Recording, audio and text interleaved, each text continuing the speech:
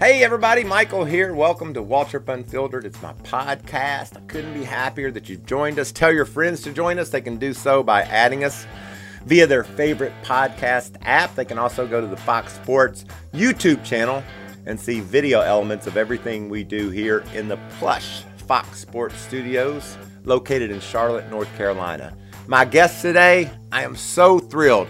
It's Hailie Deegan. Hailie is a rising star in the NASCAR world, and man, she did such a great job in 3 K&N wins she's had already in her career. She's bringing some big news with her, an announcement that she's going to make right here on Waltrip Unfiltered. Look forward to chatting with Hailie. Her spirit, her energy makes me smile, and it's going to happen right now. Hey, Scott, be ready. Green flag, green flag. All clear, buddy, all clear. And thank you so much I know we've been together once before with the podcast, but it was over the radio and the connection wasn't great. And I said, I have to have Hailie to the studio. So welcome to Fox Sports. Yeah, thanks for having me. I'm super excited to listen to your podcast all the time.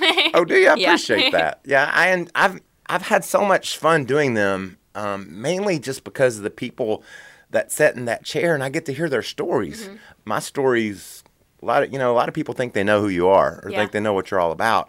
And they truly have no idea what all goes on in your world to be able to get to race a car or get to be a part of this world that we enjoy and love to be a part of. Mm-hmm. I think social media has done a good job with adding everyone in and making it more personable. Fans get to understand drivers better, but still the older generation, the Kevin Harvicks, Jimmy Johnsons, Kyle Bushes, they don't do social media and personalize it as much as the younger guys coming up. So younger guys and girl, but I'd say the younger generation understands it more and wants to personalize themselves with fans. Well, what I loved, the first time we met, it was after your big Vegas win. Mm-hmm.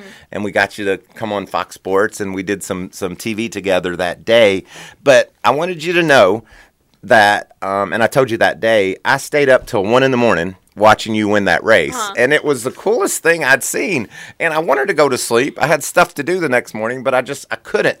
Because the whole story, the day, it was incredible because you were slow in practice and you were frustrated. Oh, I was so mad. Yeah, me and my crew chief were we were fighting. We were just frustrated. I was like, the car doesn't have grip. Everyone else has grip. My car doesn't have grip. And I still feel like to this day, we had an old steel body car that we brought there just because we didn't want to use one of our good cars. And so we ended up bringing the steel body car there instead of our good KBM chassis, nice cars that we have at the circle pavement tracks. And we ended up bringing that old car. And I still think that the other cars, the regular, if we brought a nicer car, it would have been better. But I made do with definitely what we had, and it was a fast car. He still had a really good setup in it, which most crew chiefs don't know how to set up a car for dirt. So I was like, just make this thing as soft as possible. I need grip. And so that's what we did. Just the whole car just rolled in the body weight. I'd slap the nose on entry because it was so soft on the front. But in the end, we made it happen. And you had your dad was there and your crew chief and all. They said, calm down. We're going to fix this thing. We're going to get this. Yeah.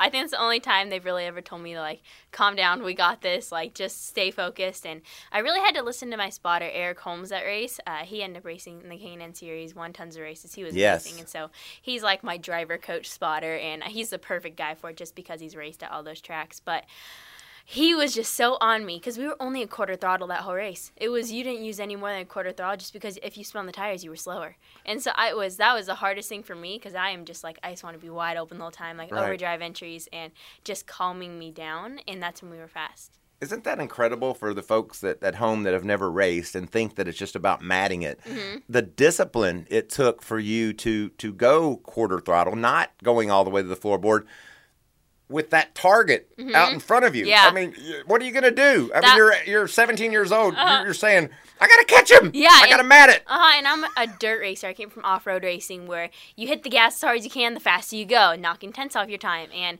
just that race, it was so, I was so tense. I just remember, squeezing the wheel just because I was trying not to overdrive my entries but still maximizing as much time as I could get just because the guy in front of me was a couple seconds ahead and we only had, 10 laps to go. So I was like, if I'm going to do this, I have to be perfect. And I remember making a mistake. I think it was around lap 8 to go. And I overdrove one of the corners and I was, yelling at myself in the car, do not do that again. That was so bad. You're not going to win this race. And it just ended up falling together so perfect. Oh, what a great finish to the race. All three of your wins in the K&N series have been dramatic. Yeah, And I like making a show. I like them all equally, but that one I think surprised me the most because you had so much ground to make up. I had like a half track. Yeah. And you had, even with the lap to go, it looked like you're going to run second. Yeah, I was like, this is going to be so close. Something has to happen for us to win. Like, I have to be perfect, and maybe me not even being perfect, I'm not going to win this. And it was so frustrating myself just because we were so close. And I was like, if we get second, it's just going to be like another lap or a lap or two. And it was just, I knew it was going to be a sad one if we didn't win. But I was going to, if I got to his bumper, no matter what, I was going to throw a mood for a win. And that's kind of my motto. Like, if I'm in a position to win, just know I'm going to take it. Like, if I'm anywhere in the top 3 on the last restart, 2 laps to go, like, I'm going to take a swing for the win. Well, and how rewarding that had to, I mean, all the wins are so dramatic and fun, but that one must have been extra special. It was special just because the year before I didn't win the race, just because I felt like I overdrove it, and I just I wasn't as precise with my lines, wasn't as, I don't want to say focused because I was focused, but I just didn't get that precision aspect. I just didn't do everything right that I could have, and I feel like that cost me the win last year, and I wanted to go back as my redemption race, and I was like, if I don't win this race, like, it's just going to make me so mad. Well, I grew up in a day where, for some reason, the people that, it happened, but mostly as a kid, you didn't move people. Yeah. You tried to pass them or you did it. That's not the way the world works now. You do the bump and run. Yeah. And if I'm going to look at a template for my daughter Macy decided she was going to race, I would say, okay, watch Hailie Deegan at Las Vegas. She did it perfectly. She moved him, she won the race, and the guy couldn't say a word about it. That made it, to me, that was even more difficult. It'd be easy just to go down there and clobber a guy. Yeah. But the 3 wins you've had, there's been contact, but there's been nothing that I would look at as an old racer, knowing what today's world is. There's nothing about any one of the 3 of them I would look at and say, that was wrong. Yeah. And we know, we've seen wrong before. Those weren't. I would say those first 2 wins I had, everyone was not as controversial just because I moved the guy, he finished second. But the last one was a little more controversial, which I totally understand, and it was almost like an eye for an eye moment at that. The other ones were just like, okay, I'm in a position to win, I'm going to take it. It wasn't, they didn't really do anything to me. But the other one was like an eye for an eye. Like, you did that to me, I'm going to do it back to you. So. Yeah, and I watched that race on Denny Hamlin's bus with a bunch of racers. And when it was over, it was so funny because it was almost split down the middle. Well, she wrecked them. It's exactly half. And I think social media was like that a lot. Before, it was like, 90% would be on my side. There's always that like 10% on Twitter that are going to hate on it. And I was okay with that. I didn't care. But that last one was a straight like 50-50. Half the articles were good. Half the articles were bad that were made about me. Yeah, I thought that was because I was on your side on that one. There were a couple that thought, it's too much. And then the others were we all agreed. But that's what NASCAR needs. We need people like you to show up and ruffle some feathers. And I like that you just come out and say it. Okay, if I got a chance, just be ready. Yeah. Because other drivers will do it. They just aren't quite as honest. Or they'll try to be quiet after, like kind of like try to cover it up, patch it up as best they can. Like, I'll accept it. Like, it's a win's a win. Like, whatever you got to do to win. I remember talking to Jeff Gordon. He was like, okay, you take someone out for 5th place. Like, don't do that. He goes, but if it's for a win, he goes, do whatever you got to do to win. And I remember him texting me after the race that. That's incredible. And so your summer, I know I follow you on Instagram and Twitter, and I know the racing this summer hasn't been all you hoped it would be at this point. Talk to me a bit about the frustrations of not performing at the level you expect, and does it motivate you? Does it make you think, all right, well, this is maybe harder than I thought? Where are you mentally? Right now, I'm in the phase where we're struggling a little bit. Like, we'll have our good races, bad races, but we start out the year really strong. And I had this crew chief from the East Coast who was amazing at setting up a car, especially coming to the West Coast. We had just setups that people on the West Coast didn't have, knowledge that they didn't have. Just because my team's out in Roseville, California, there's not many stock car racers up there, and so, which in the end you have to make do with it. We raced the K&N West Series, and so we brought in a guy from the East Coast, had all that knowledge from other teams, other ARCA teams, and it helped a ton. And so even when we came to the East Coast, like New Smyrna, top of the board in practice, qualified first, we were fast and we had speed, and then my car ended up breaking, which that happens. And but I think I'd rather be in a position where I have speed, I'm at top of the board, and then my car breaks rather than like running 10th. And so, and then I got a new crew chief because we parted ways from the crew chief. There was just an issue that went down at Bristol, and we had to part ways with the crew chief. And so a lot of issues go down at Bristol. I think, yeah, true. I blew up a motor at Bristol. So yeah, Bristol caused a little issues. Hopefully turn that around after next weekend or this Thursday. And so after we parted ways, I had to find a new crew chief, and it's just a matter, we're trying to feel each other out. He's trying to get all these good setups, figuring out. I drive a lot different than both my teammates and pretty much everyone else in the series. I'm very aggressive with everything. Everyone's a little smoother just because coming from stock car racing. Mm-hmm. I feel like stock car racers are definitely smoother with everything. Off-road racing, you're just so harsh. And so this new crew chief's trying to figure out how to set up the car for me because we can't set up the car like my teammates. Okay, it might be fast for my teammate in the 16 car, but it's not fast for me. And so we're starting to get that groove back, but I think we're just missing speed from the East Coast just because of the technology they have out here. They will go get wind tunnel time. They have all the setups because most of these teams, even like DGR, they have trucks, and even the GMS car racing in the K&N series, he has all the setups on trucks and Xfinity. Like, they have a lot more knowledge that I don't get in Roseville, California. So it's just maximizing what we can on the East Coast with what we have on the West Coast. And that's interesting, and it's cool because you're it's Monday now as we film this and tape this. You announced today some huge news that has to do with K&N series and has to do with an East Coast team.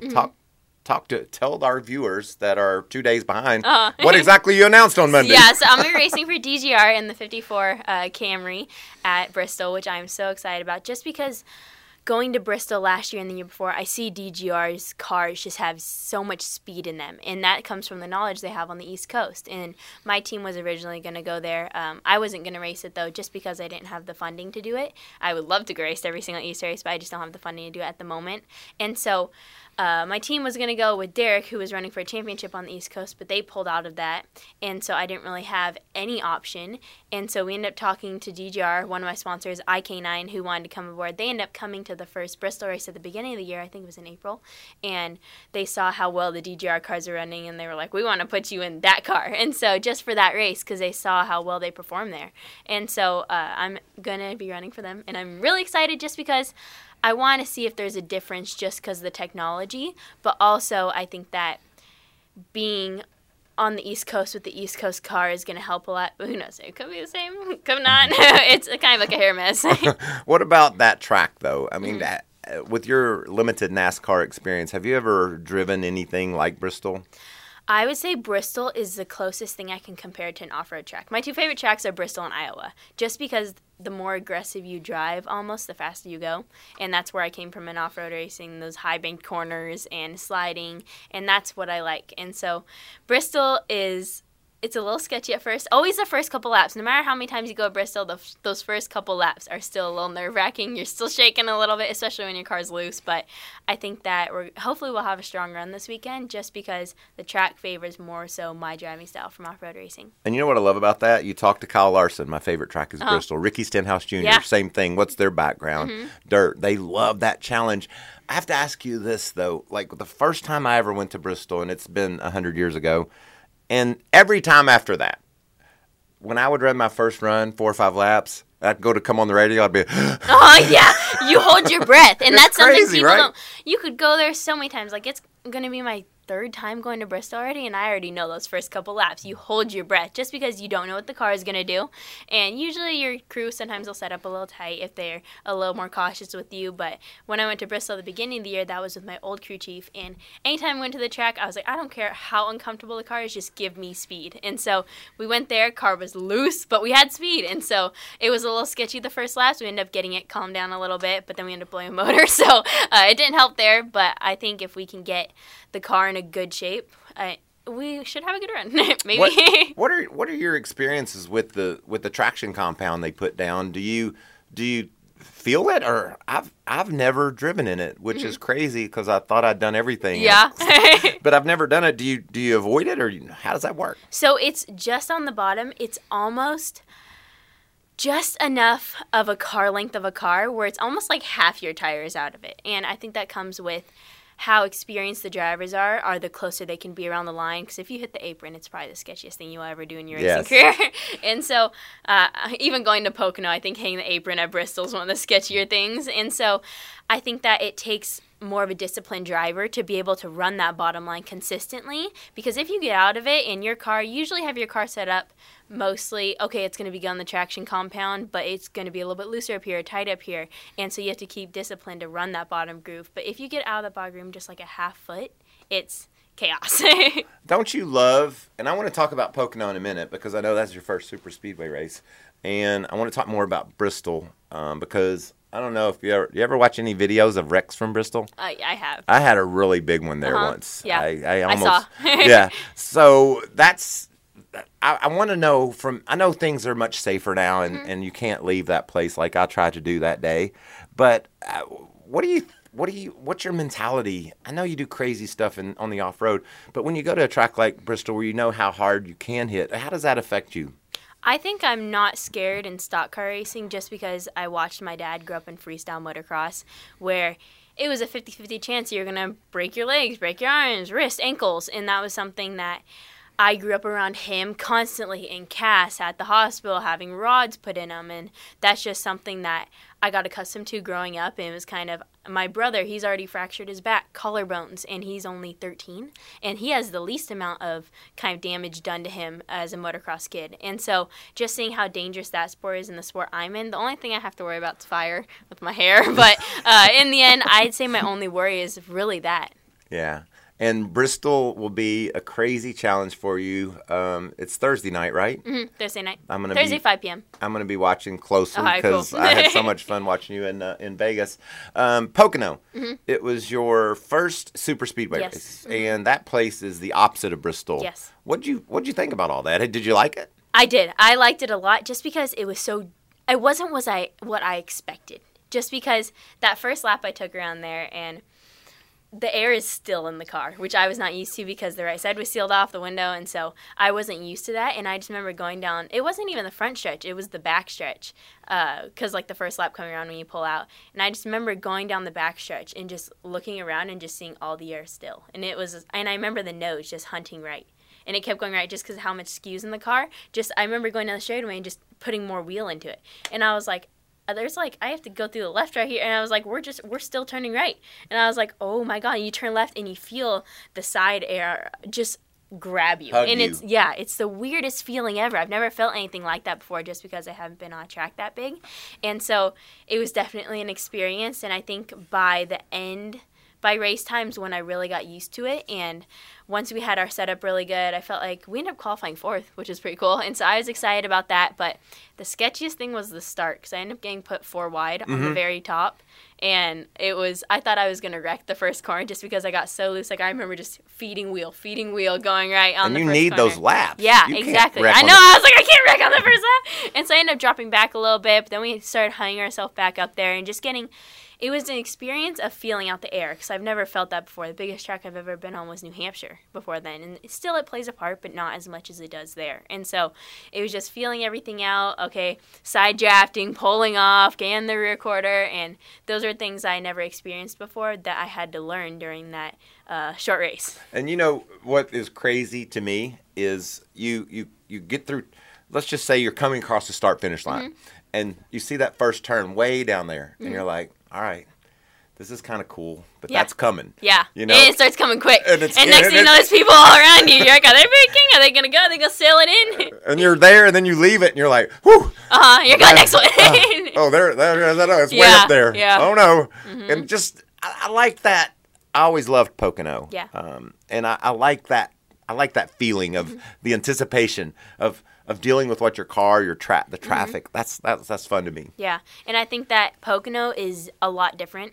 And I think it's going to be a lot different than a lot of super speedways I drive on, just because every corner is different, so your car is never good in every single corner. Okay, it could be good in 2 corners, but say it's not going to be good in turn 2 because more so 1 and 3 are alike. And so it's just like you have to get used to the car being uncomfortable. My driving coach told me he owns a go-kart track back in California. That's and he not told me- Eric Holmes? No. You got another driving coach? This is my off-road driving coach. And so he's my dad's spotter. His name's Troy Adams.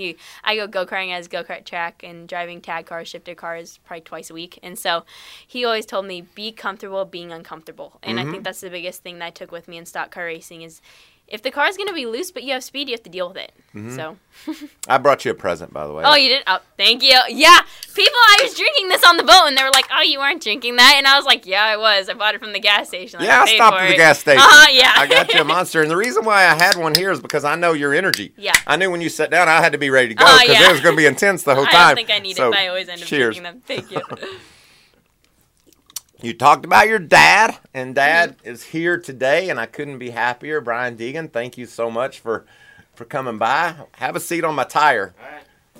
You are the first time I've had 2 guests. I am new at the podcast world, so I figure dealing with one person would be enough. But man, as the father of 2 daughters, a 21-year-old who's off at the University of Michigan, and both of them that when they were little dabbled in racing go-karts or four-wheelers or whatever.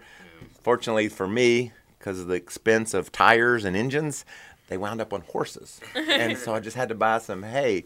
But you've been through it all. She talked about broken arms and legs. And I'm honored that you're here. First of all, we're Monster Energy buddies.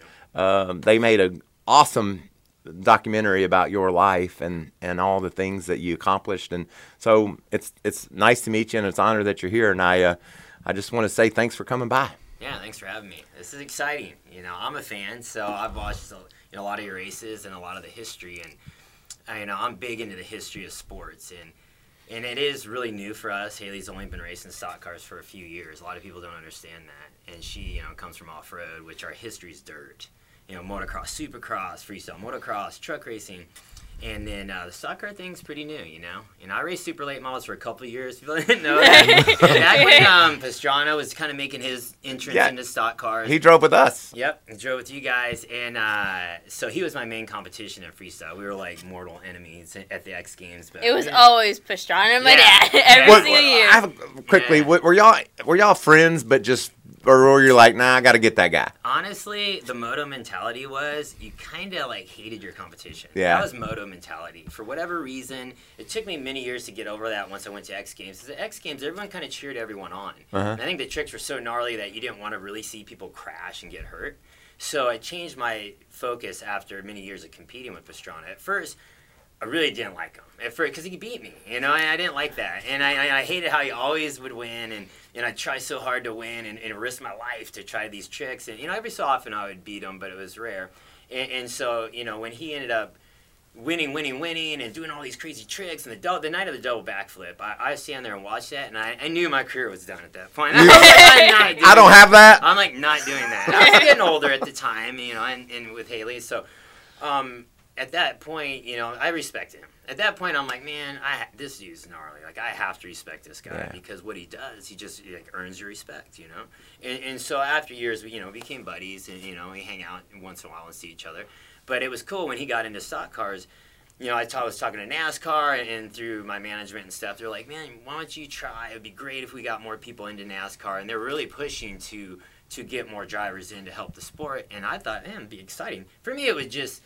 I never really thought, okay, I'm going to come in NASCAR, I'm going to win and beat a championship, and I never, thought that. I just thought, you know what, if I could check that off in my life list, a kid from Nebraska out of a small town, coming to California, chase my dreams, and say, I raced NASCAR one day. That was just my goal. And if I could have just done that. But I did super late models at Irwindale for a few years.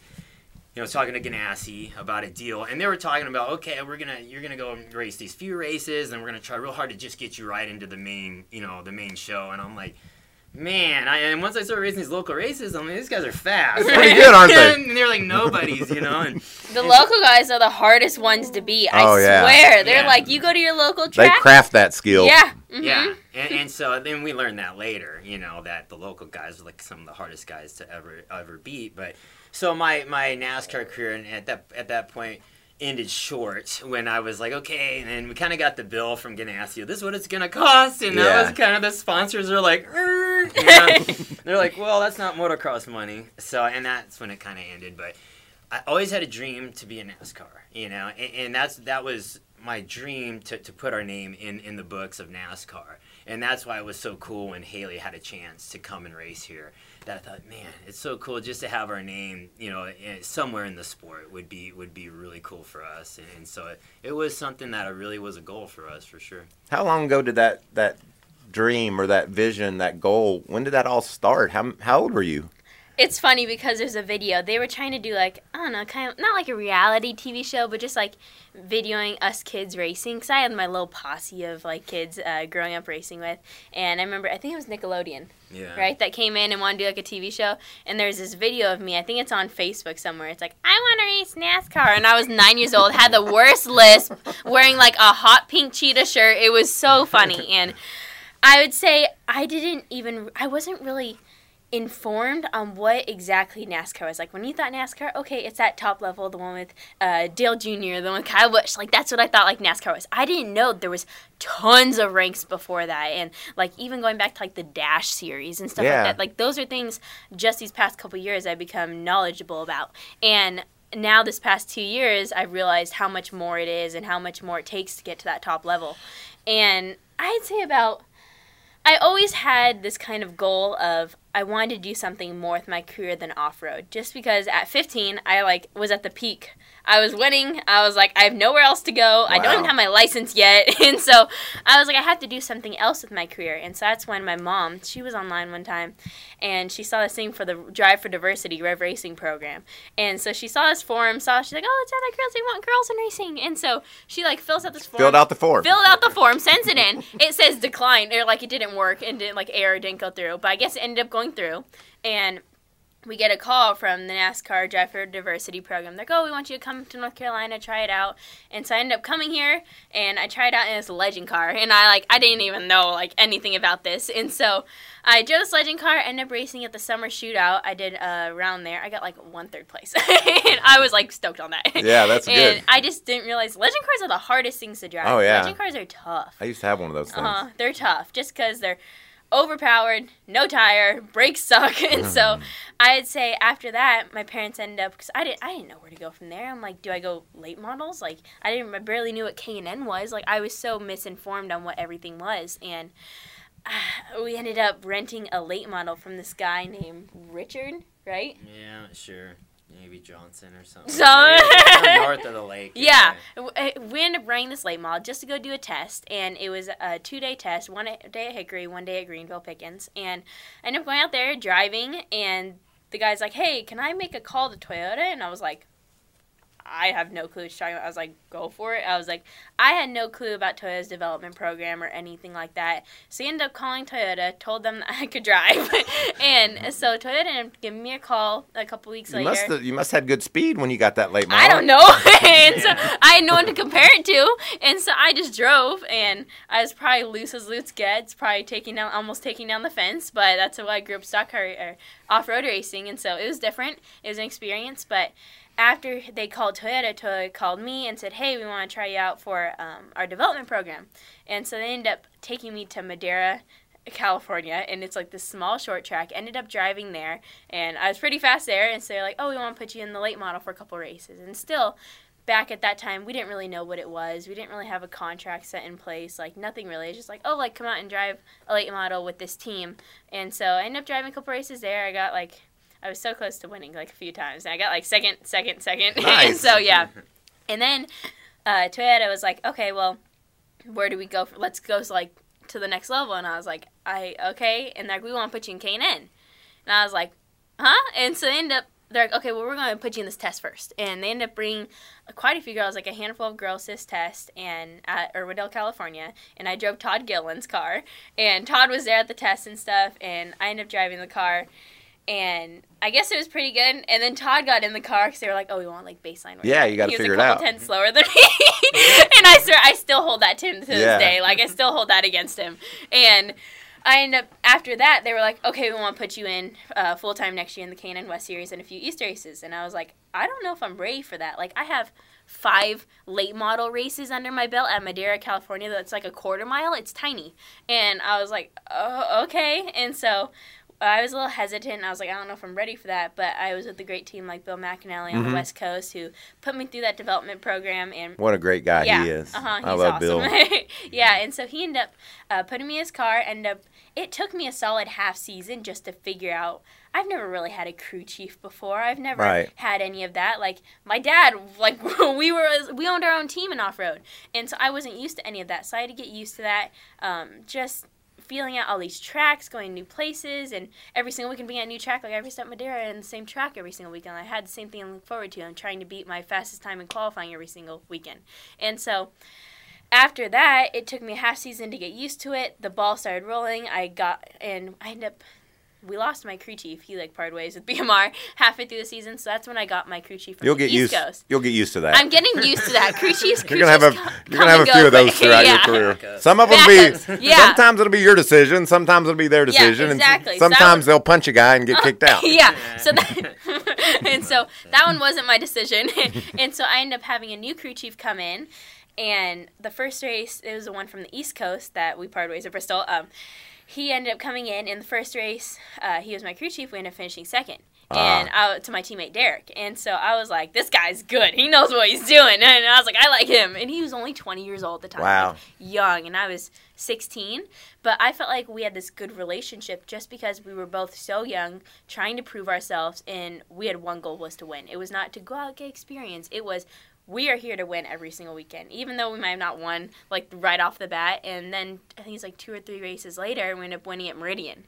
And after that, it was just the ball started rolling. We were constantly at the top of the board, practice, qualifying good, getting poles, and it was just constantly getting better and better. And that's when the ball started rolling, and I was like, I got this figured out. I think we were going to be good. And that had to be a proud moment for Dad. Oh, yeah. I mean, you've put so much into it, and now you're seeing the results. The win in Idaho, and then the great finishes. Yeah, I mean, as a father, you look at when your kid goes up against something challenging, and you look at it, you're like, can it really happen? I saw her in off-road, and we, developed since she was young.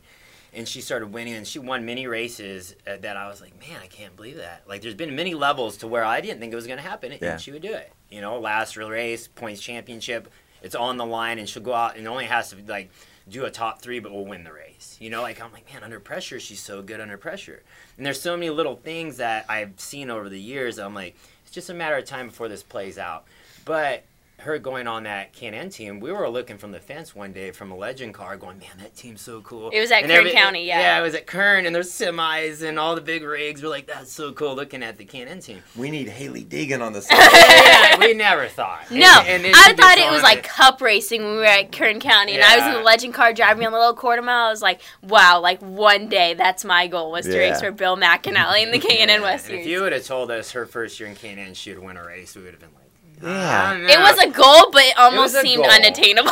But we had a lofty goal, Right. But we worked towards it and worked towards it. And every race, we're like, man, this is going to happen. That's awesome. Second place, fast time in practice. I'm like, you can win. And that's when we started talking at home. And a lot of people don't understand as a father, the race prep goes on daily. Mm-hmm. From the time she gets up to the time we go to bed, we talk about racing, training, practice. We're out in the Polaris practicing. I have a track at my house. Tracks all over. And we're constantly working, at the kart track. We're, everywhere we can go to practice that we can afford to put in our schedule, we do. And so she could race weekend, she's ready, and it's not a race and a weekend thing. It's an everyday thing. And so when she shows up and starts doing better and better and better, then we're motivated. Yeah. We're going, okay? You know, and it's hard. You know, she, you know, starts winning, and then we're like, we're winning. This is it. We're winning, and then something. And then you're like, no, we're not. And it has like Yeah, there's you so get many these highs and pitfalls, lows. it's so hard to say. It drags you down. Like, you know, where the point you wake up, and I can see her motivation. You know, it changes. You know, I wake up, we're at the house, and I'm like, hey, let's go. And she still does it, but you lose that little extra drive because you're like, man, I'm showing up this weekend again. I know my car's gonna be good. You know, this, that. If you're like, when she's winning, it's fire. Like, we're going. It's wide open. And that's just a racer. That's a racing mentality, you know? But overall, it's just these things you have to learn. Right. That in the sport, I guess you just have to toughen up and go, hey, there's going to be highs and lows. And if you know? if you talk about toughening up, your dad's documentary, I mean, the things you went through, the being the best, and then seeing it, you know, go away, and now I'm getting hurt more than I'm winning. Yeah. How did that affect you as a little girl, watching her dad have all those wrecks? It was crazy because most of the time I would always go to X Games, those events, but there would be a few where I'd be at home watching from TV because it was always live on TV, and you see him crash and you're just like in awe. And there's moments I always remember of him crashing and stuff, and me just being like, oh my God, my mom going crazy, my grandma going crazy. And what was the one movie? Was it Krusty Demon? The one where you they showed like the tombstone with your name on it. Oh, yeah, that was the old Moto movie. It was one of our movies we did, like a Deegan, old documentary. Well, deal, yeah, there was this old documentary, and I think I was 10 years old at the time. Like, I was between 8 and 10. I remember watching this documentary, like, in my room, whatever, and it was when my dad crashed filming for Viva La Bam out in the middle of nowhere, ends up blowing up his kidney, and it was like a life or death scenario. And A daughter shouldn't know her dad blew up his kidney. I know. That really is bothering me Yeah. right now. But that was life for yeah, you. exactly. And he ended up blowing up his kidney. I remember watching this documentary on it. Like, obviously, I knew it wasn't live on TV or anything, so like I didn't see exactly what happened. But I remember like after the movie was made and watching it, and they had this like, just to make it more dramatic, they had this like tombstone with his name on it, and I lost it right there. I was like, oh my God, Dad! I'm You have to tell him that's over the line. I know. It like scared me inside because I was like, I almost lost my dad and I didn't even know. And it was just, that was a turning point when I knew what he did, how dangerous everything he was doing. Like, yeah, he'd break a couple bones and I'd be like, okay, like that was almost normal for me. Yeah. But seeing that really changed my perspective on everything. That's like back when I was a kid, your age. Like people, you know, obviously, we lost people. There were crashes that killed people, and you know, everybody knows the loss of Dale Earnhardt the day that I won Daytona, and you're just, it's weird because, you know, even though those things happen, you get up, you go to the racetrack the next week, and you're like, nothing's really changed. You know, you get in your car, you're like, well, it won't happen to me. It's just it's a crazy mentality that you have to have in order to be able to crank it up and go. And even today, when it's indeed safer, you still know you're out there. You're wrapped in a steel cage and you're wearing fireproof clothing. Yeah. There's a chance somebody's gonna get hurt. Oh yeah, it's only fireproof for about 10 seconds. Like your time runs out, and so. And like me, you've got great hair, so you know we gotta be careful. I know, as a father, you know, it's one thing to go, oh, my daughter's doing great, she's accomplishing goals, and I'm like, there's still that fear factor of like, man, when she went to Pocono, I like canceled everything I had to do. I'm going to Pocono, like right. I'm not gonna miss her going almost 200 miles per hour. Yes. And then when I saw lap times, I'm like, they're like going the same time as Xfinity. Going 195. You know, I and remember I we always looked at the wondered, board. I'm like, Yeah. Where are you going? That's pretty cool. Oh yeah. It was crazy. Yeah, and I'm like, maybe a little different. You get like 40 some cars going all together, right? But you know, as a father, I'm scared of the big crash is gonna happen, right? So eventually she's gonna get in some big crashes, and that's part of racing. But I'm like, I fear that. You know, as a dad, I'm like, what's gonna happen to her mentally, you know, physically, when she goes through these, you know, these big crashes? And hopefully, you know, what we've learned through all our years of being tough and being able to mentally block stuff out is gonna, you know, help. But overall, you still, I mean, that stuff happens, and it's a risk of the sport, and it's scary. You know, it's definitely scary. Like, no doubt. I always you know, it's probably hard for people to hear, but I always tell my family and my kids, like, sport is never more important than family. You know, so if sport ever causes an issue with family. It's families first. Family right? first. So that's what's scary. If a sport can break up your family like that, not basically take away time and members of your family, and that's scary to me. That's a scary part of racing. So my documentary that I did with Paul Tobley, I felt like he was able to tell a great story through my life, and he did a great job, great at doing documentaries, and Monster Energy got behind that. And we were able to watch your documentary, and I thought, man, it was so cool. And I'll be honest, we sat down, it was late, we were tired. It was 1 a.m. And we're like, hey, I want to watch this. And, Paul sent it over, and we pushed play. And within the first 3 or 4 minutes, we're like, man, I was awake. I was intrigued. I was watching this. I was like, man, this story is getting deep. And then it got into stuff I never knew, like things that I would never, ever have known. And I love history and sports.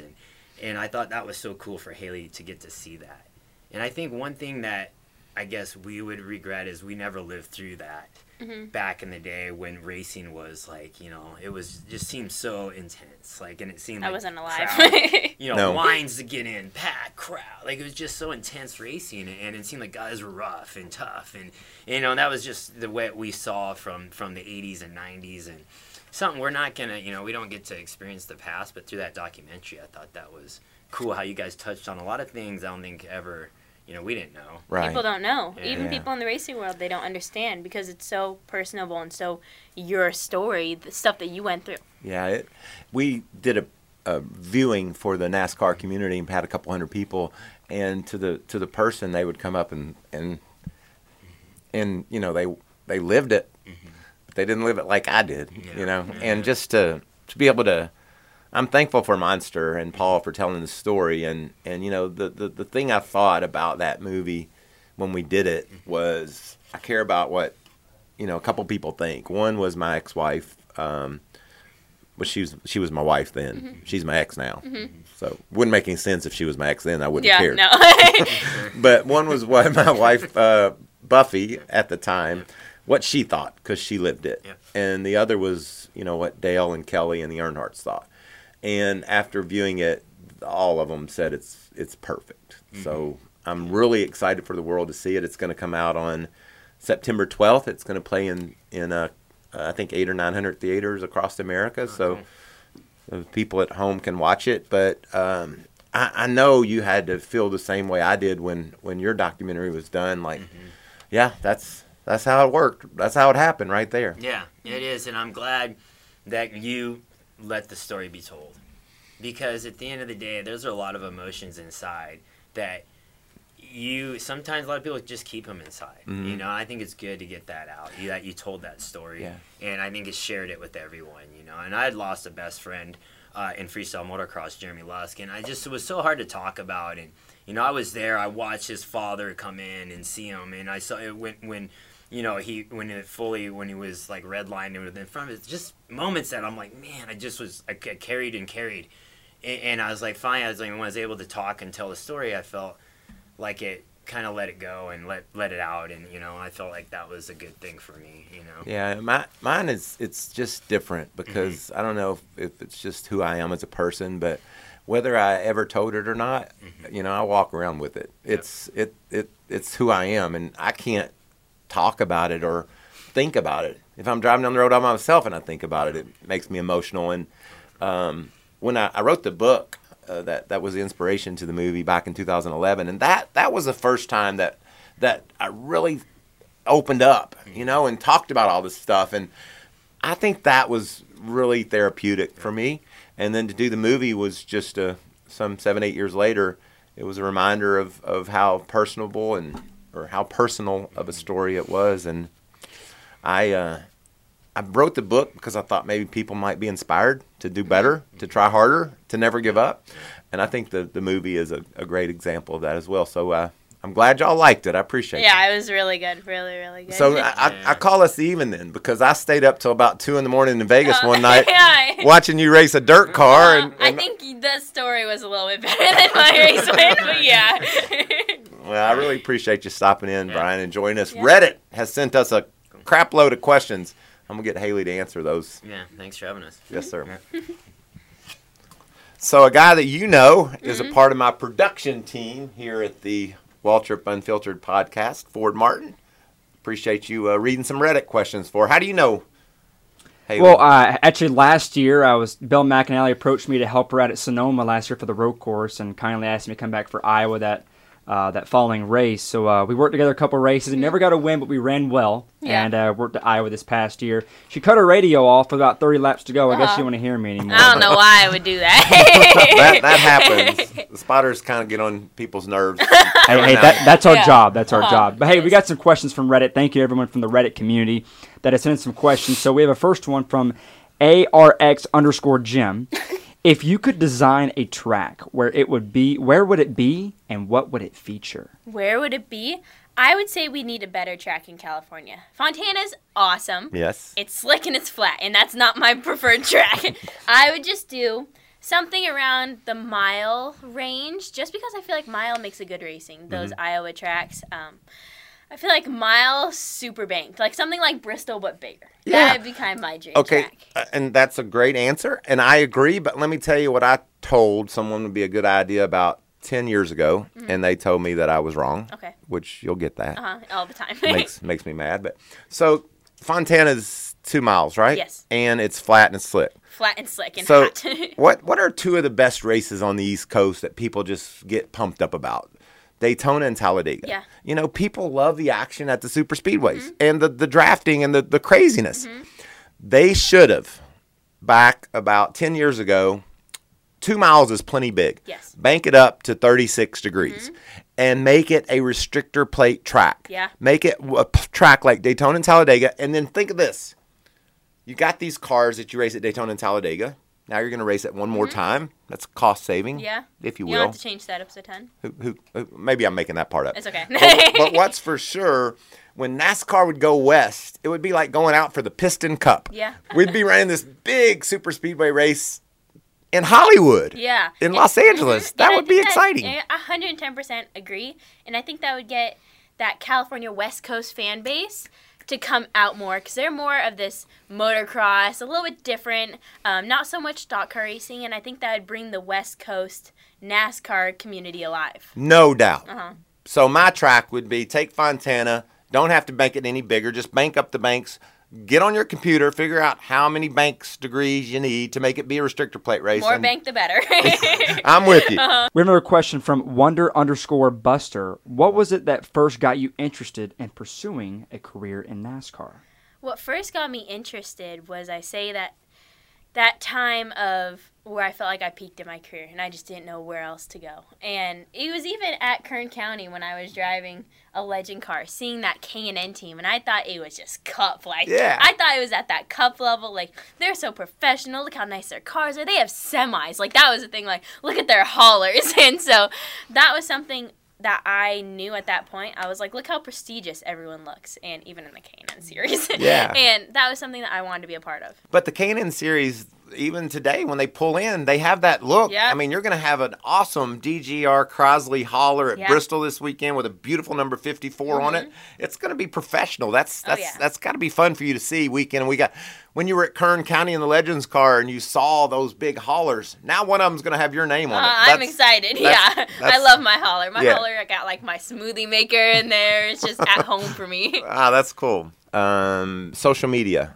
A lot of folks on Reddit and Twitter alike want to know what your favorite social media platform is and how much has social media helped you advance your career. And I talked to your dad earlier. He's a big part of your social media team, huh? Yeah, he is, for sure. He's my filmer, photographer, and I love Instagram just because the West Coast, I grew up using Instagram a lot. East Coast uses Twitter a lot more. Twitter people are a lot more ruthless. I can tell you that. And so Instagram for me has really been a way to personalize myself and show people who I am. I show my personality, not saying that I'm different, but just being able to show who I am, what I do. And especially when you go to those races where you win and see how much your social media grows and see who mentions you and stuff. And Ronda Rousey. Ronda Rousey commented on my post. Oh my God, I was so excited. And that's the thing. about social media, it makes this connection with people who could be across the country, across the states, anywhere around the world. It makes this connection within 3 seconds of commenting on someone's post, with liking the picture, following them. Stuff that takes a few seconds out of your day can, first of all, make someone's day and build not only their social media, but yours too. And think about this, how excited you just were when you talked about Ronda Rousey. I was so excited when she commented on my picture. There's kids, there's people all over America that get that same emotion when they see that you say something about something they did, or when you comment on one of their posts. That's got to just make you feel so good that you can influence and inspire people to be all they can be and be more than they are. And what I love about your social media, it's a lot like mine. I look at Instagram as art. Like when I take a picture, I'm serious about it. I mean, I'm gonna look at it and I'm gonna say, is this worthy? Yeah. You gotta look at, and I feel like the longer you look at pictures, it's like the worse they get. You're like, oh no, this is wrong about. Oh well, the guy in the background. Well, you being on skiing behind a boat. Yeah. That was really cool. Those are the types of things I want to see. Yeah. And so not just being at the racetrack, but people get to know you better about who you are and what you do. And I know you work out a lot. I just came from the gym, by the way. Me too. I got a trainer now, and I'm working on my abs. Me too. Those are a little harder to get, I feel like. Yes. Definitely for me. So he said I have abs, but there's just fat covering them up right now. Me too, it's okay. And so I think when it comes to social media, there's just this way to connect with people. And if I go and comment on someone with a couple million followers post and they like my comment and reply to it, it connects me with them in a way that it would never be. And so being on social media, I like every single person's comment. And people are like, oh, you don't go through your comments. You don't go through your direct messages. I go through every single one. And you don't drink Monster. No, I don't drink Monster. I'm like, of course she does. We are monster people. Yeah. And so that's just something for me. Commenting on people's pictures, just replying to comments. When people ask me questions, I love replying to them. And it's funny because my screen time on my phone is like 9 hours a day. And so that's just from being on social media. And I'm working hard on that one. Yeah. My screen time's a little astronomical, but yes. That's okay. We're building a business. The social media allows you to bring more fans to NASCAR than would be here any other way. You have that reach. You have the ability to have more people put their eyeballs on Fox Sports, Fox NASCAR, NBC, whoever's covering the races. You can affect those numbers because they want to see how Haley's doing. It's quite an honor and a privilege that you have that influence, but it almost must feel like a bit of a responsibility for you to be able to deliver to those fans that love you so much. Yeah, and it is sometimes for sure a responsibility. Okay, is what I'm posting, is it going to be, do the fans want to see this? And is it something that I should post, shouldn't post? And something with NASCAR is a lot of the fans are in this older generation, the Earnhardt generation, just even the Jimmy Johnson generation, just they're a little bit older fan base. And that's something where these younger drivers coming up, if you can build your social media, those fans are people that want to come see you in real life. They just don't want to see your Instagram post, like your picture. They want to come see you in real life. And I try to use my social media to bring more people to NASCAR just because, first of all, it's what I want to do with my career. Building the sport is going to help build my future and my racing career and how it could build my value to even just better my career.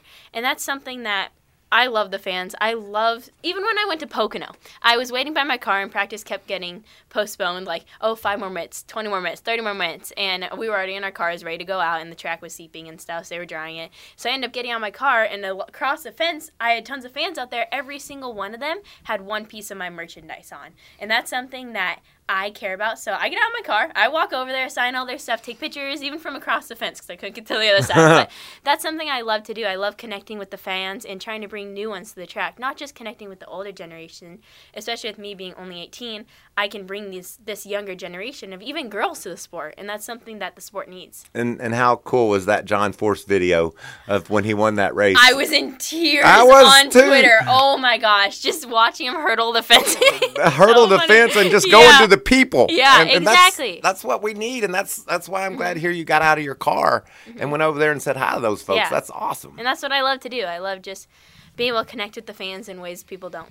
I'm the same exact way. Well, we announced some big news. Yes. You're going to race Bristol in DGR Crosley's number 54 in the K&N Series this Thursday night. Now, you have this platform. Let's break some more. Are you going truck racing in 2020? I wish I could tell you, but I don't even know myself.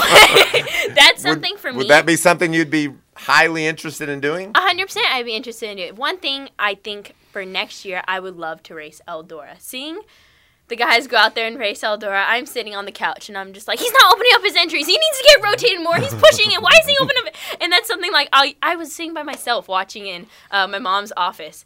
And I'm just over there yelling at myself. My grandma walks in the house and she's like, what are you yelling about? I'm like, people driving on the track that don't know how to drive dirt. And so that's something for me. I really want to race Eldora, and that's something I would love to do next year. I have nothing set plans at all, and it really goes how we finish out this year and how I feel I'm ready by the end of the year running on some of the bigger tracks and getting this experience. But if I had a dream scenario, it'd be race, because I know they're combining the K&N and ARCA series, but I don't know how it's going to work out. Mm-hmm. If I had unlimited funding, get to go do whatever I want, I would like to race that full ARCA K&N series and maybe a few truck races. Yeah. But that's something that is kind of a goal of mine to get figured out, but I have nothing figured out right now. We're still in August?